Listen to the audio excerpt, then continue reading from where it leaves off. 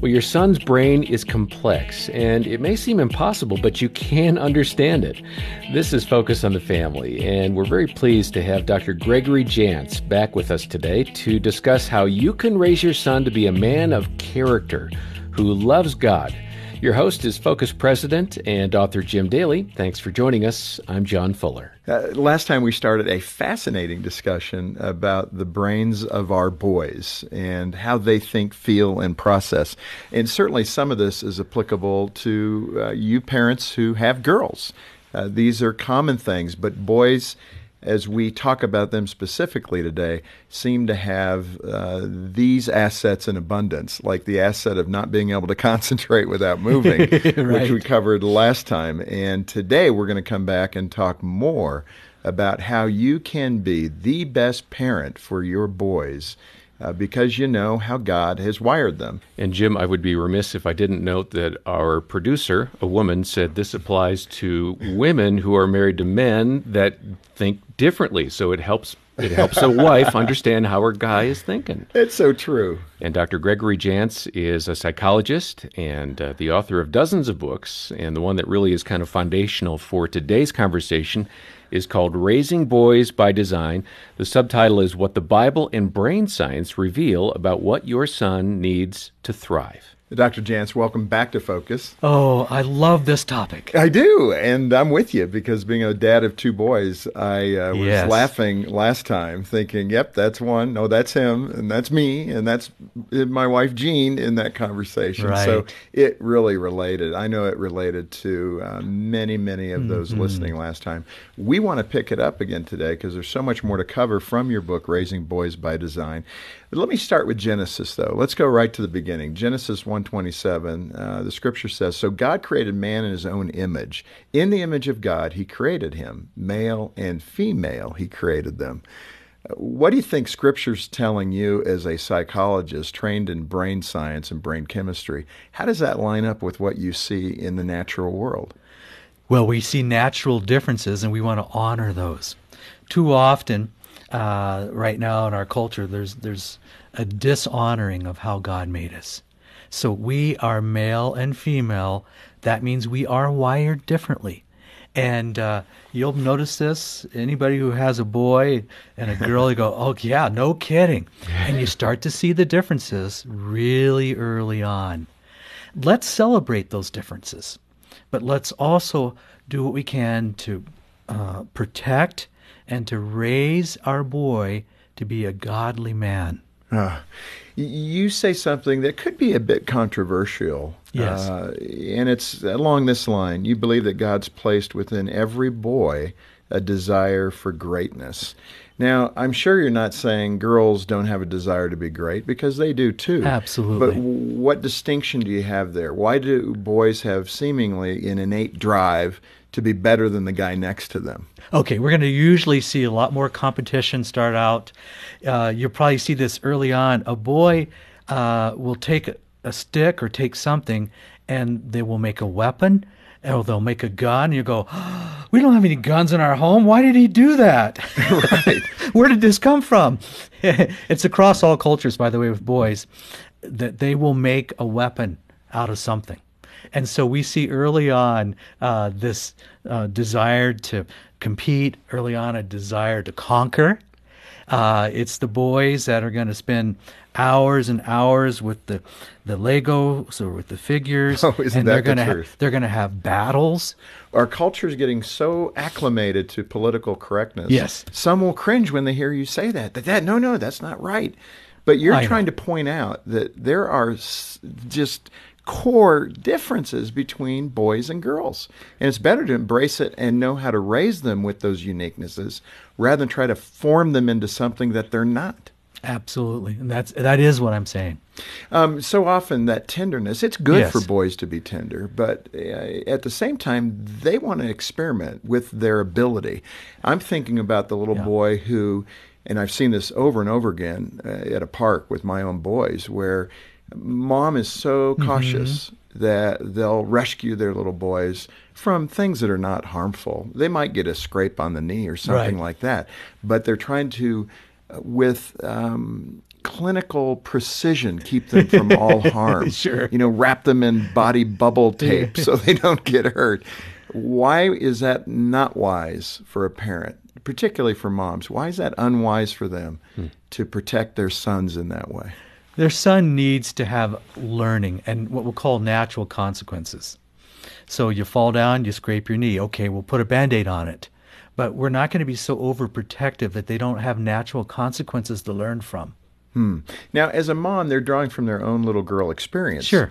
And what you're really saying, and what I'm hearing, is that girls are a little smarter than boys. They don't need to, scratch Right, themselves yes. in order to figure Yeah. it out. But there's a lot of truth in that, isn't there? There really is. I'm reminded boys are going to play differently. It's going to seem rough. It's going to seem sometimes like fighting.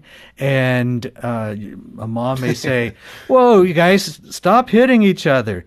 And, or they're wanting to intervene on it. Whereas Yes. the boys, this is just play. They're having fun. Last night is a battle on the couch, and one of my kids had his Yes. feet on the other one's legs, and it turned into, hey, get your feet off my legs. No, my feet were there first. Move your legs from my feet. Bam, bam, bam, bam, bam. Exactly. And of course, Gene's like, what are they doing? And I'm saying they're just getting to know territory where they could push each That's other. right. And that was a natural process, by the way. Yeah, and it keeps going even at that age. Your boys are how old? Okay, I have a senior in high school. He's 17. Okay. And I have an 8th grader who's 14. So we're living the dream. We're in the middle of this. I have a sophomore and an 8th grader, so we're all in. Yes. When you talk about HEROES, the acronym Yes. HERO, and we ended last time wanting to get to this acronym to equip parents to think of their boys in this way. What does HERO mean, and how do we apply it day Sure. to day? Every boy has a need to be a hero. This is why the superheroes growing up, right? They're looking to who is their hero. I want you to teach your boy that he is a hero. The H in hero stands for honor. We need to teach our boys integrity and honor, which really means doing the right thing. Can we compete with the culture, Dr. Jantz, that is telling our boys in so many different ways that heroes have dark sides? I mean, almost every hero today Sure. now has this dark side that we didn't really see growing up. It was always positive for us that a hero always had only the right attributes. But today, whether it's Marvel Comics or the movies that are Right. made from them, they all seem to have just, an edge of this uncertainty and this darkness in their heart, along with all the good attributes.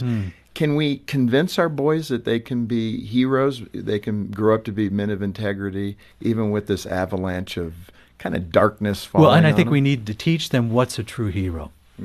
Yeah, and one of the things you're going to teach a young man is in integrity, you're going to teach him to be compassionate. A hero is one with honor that is going to speak truth. And so this takes some time. This is, as you're developing the hero within your boy, you're going to need to have strategies that we talk about. But remember and carry this near to you. The H is honor.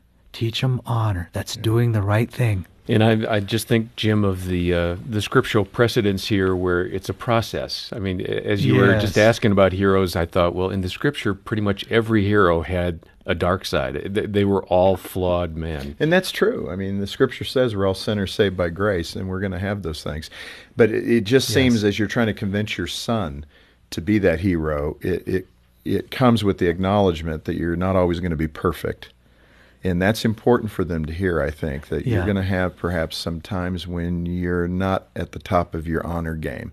And you got to recognize it and correct it. That's what the Lord wants from your heart. That's that developing that sensitive heart. And that's in your boy. It's there. Yeah, which is fantastic.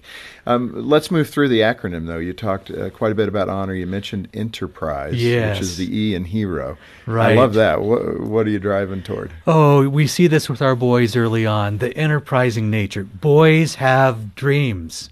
Have you noticed that? I'm going to be this. Or They have a big vision. And they may be talking a lot about something that to you may sound unrealistic or pie in the sky, but boys have visions. What's an error a parent will make in that moment rather than embracing the unrealistic vision, what do we say that dampens it?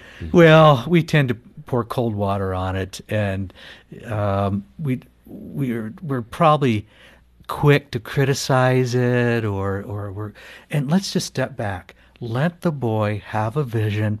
Let him have a dream. He's going to learn along the way. But God this is part of that enterprising nature. And you'll probably see this with your boys early on. They're building things. They're talking about what they're going to do in the future.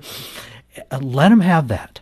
Well, and in fact, your teenager, your senior in high school, he had a dream about doing a business, and you let him get started in it. We actually helped him when he was 11 years old. 11? And he worked himself up to have a storefront, and he hired kids that were older than him, knowing he had to go to school. Right. So, I got another job. Yeah. But we took that. We saw early on an enterprising nature with this young man. Yeah.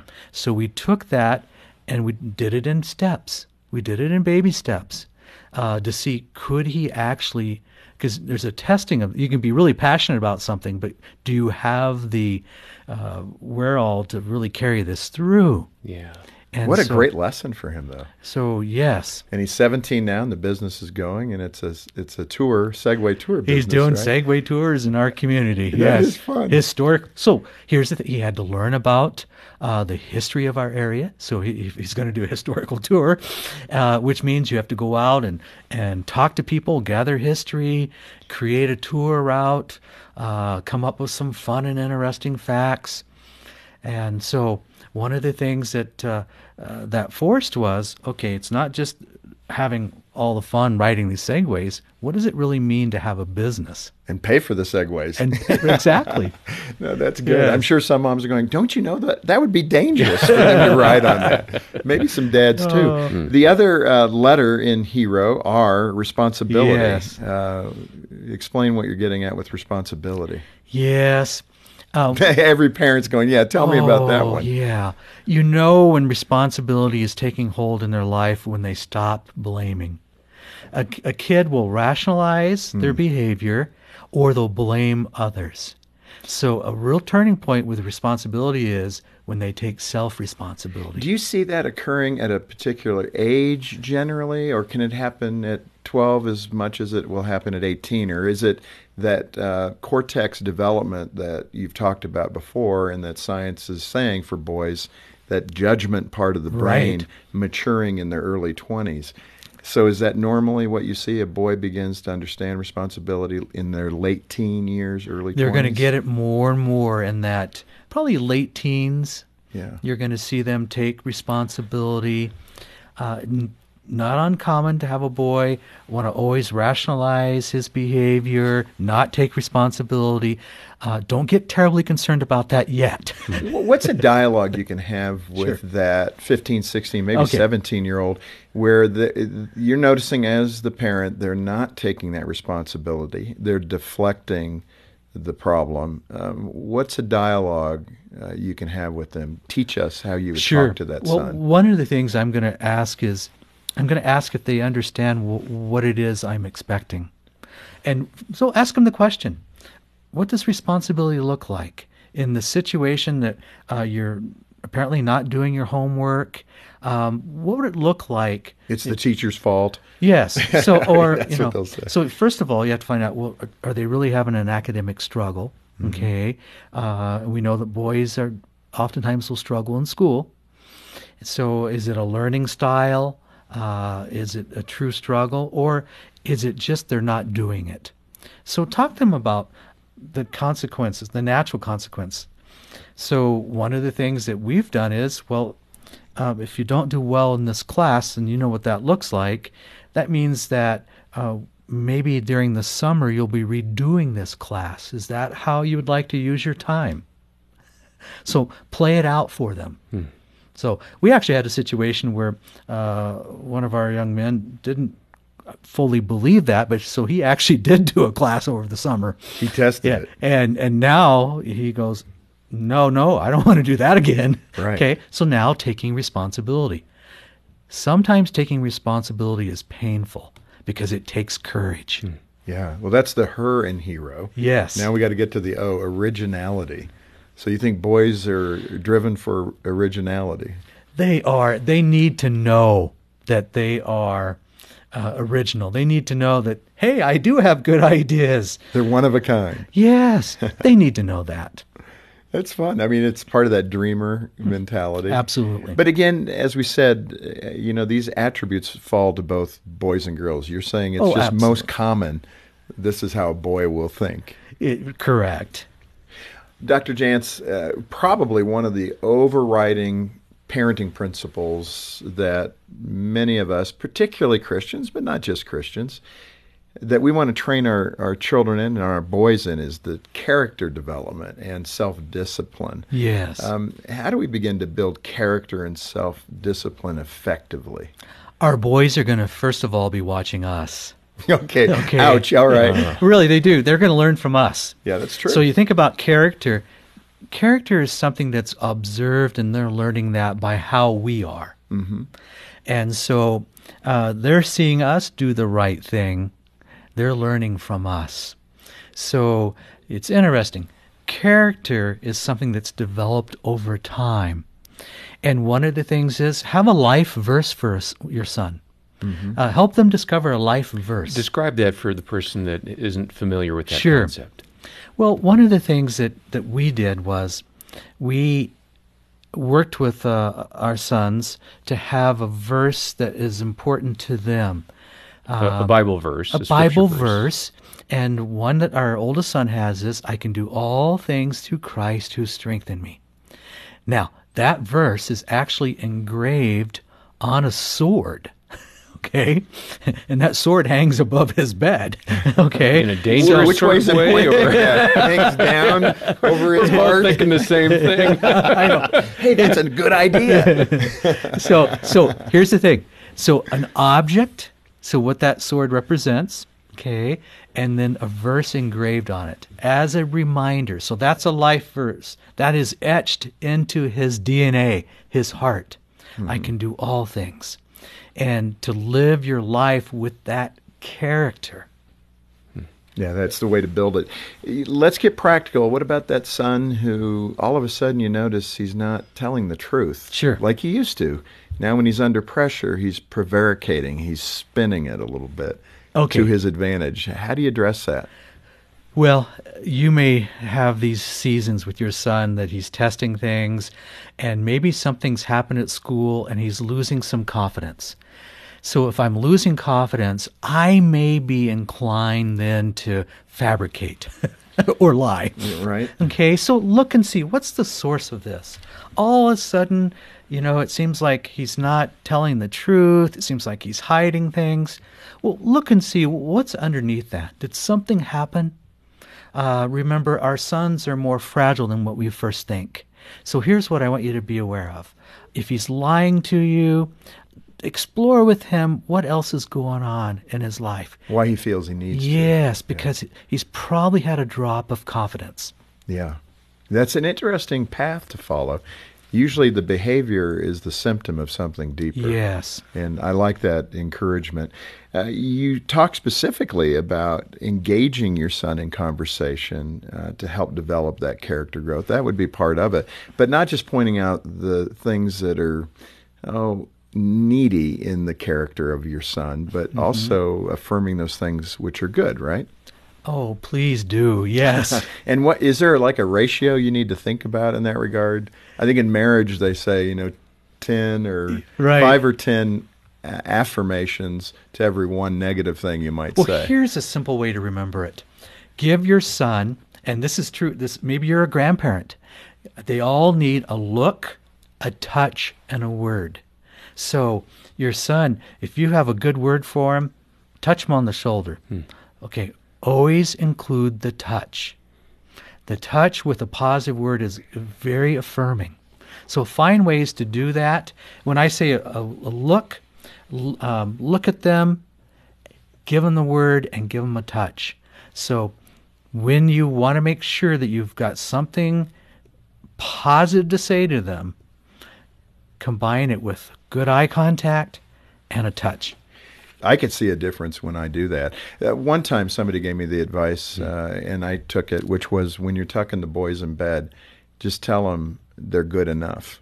Yes. And I thought that sounds kind of simple and silly, really. I don't think they're going to respond to that. But I can remember it was profound. They were probably 5 and 7 when I did that. And I remember my oldest, it lit him up. I mean, he had the biggest smile on his face and just said, "Thanks, Dad." Yeah. It made a difference for him. Why? Well, and you've brought out, Jim, such an important point.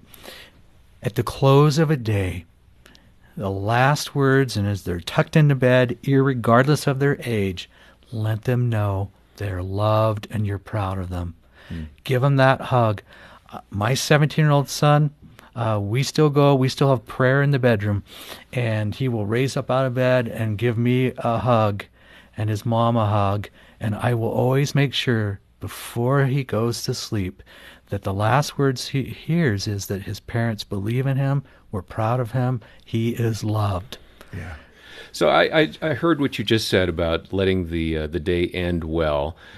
There are times when it doesn't for us. Yes. So how big is that, and how do I recover from those times where, that night didn't end the way I wanted it to? I think we're going to close the loop. I think we're going to say, I was thinking about last night, and we had some challenges yesterday, and I just wanted to acknowledge those with you. I know we had some challenges. I just want you to know how much I love you.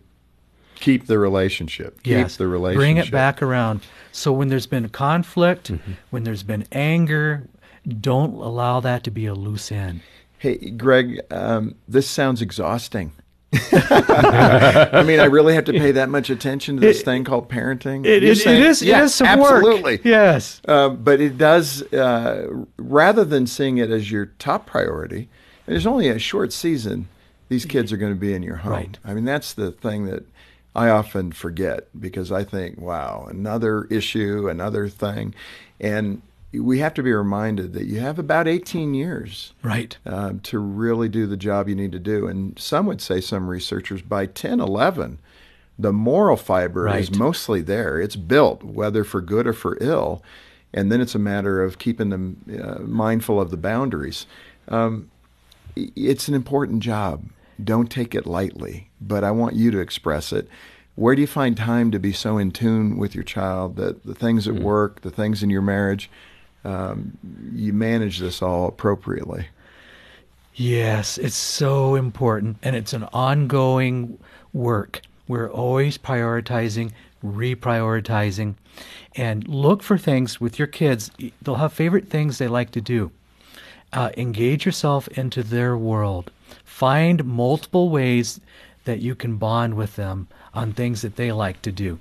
Have time just with, if you have more than one son or kids, find one-on-one time. They'll know if they're a priority in your life. And you're right. The seeds you're planting now, they'll come back to you. Keep planting those seeds. Keep planting and keep watering. And if you don't get fruit the first year, don't give up. It may take a year or two. Oh, it may take getting out of junior high. Yeah, right. That definitely is the true. seeds have been planted. It's going to be okay. Dr. Greg Jantz, again, it was terrific to have you at Focus these last couple of days. For that desperate mom or dad, what am I going to do to begin to move this son in a slightly different direction? Besides prayer. Always cover them with prayer and a blessing. Yeah. And have patience. Patience is good. Patience is good. And don't lose heart. You keep planting those seeds. You stay with that son and keep in relationship with him. The long view. He has a future and he has hope. That is good. Great to have you with us. Well, we've been very pleased to have Dr. Gregory Jantz here at Focus on the Family. On behalf of Jim Daly and the entire team, thanks for listening. I'm John Fuller.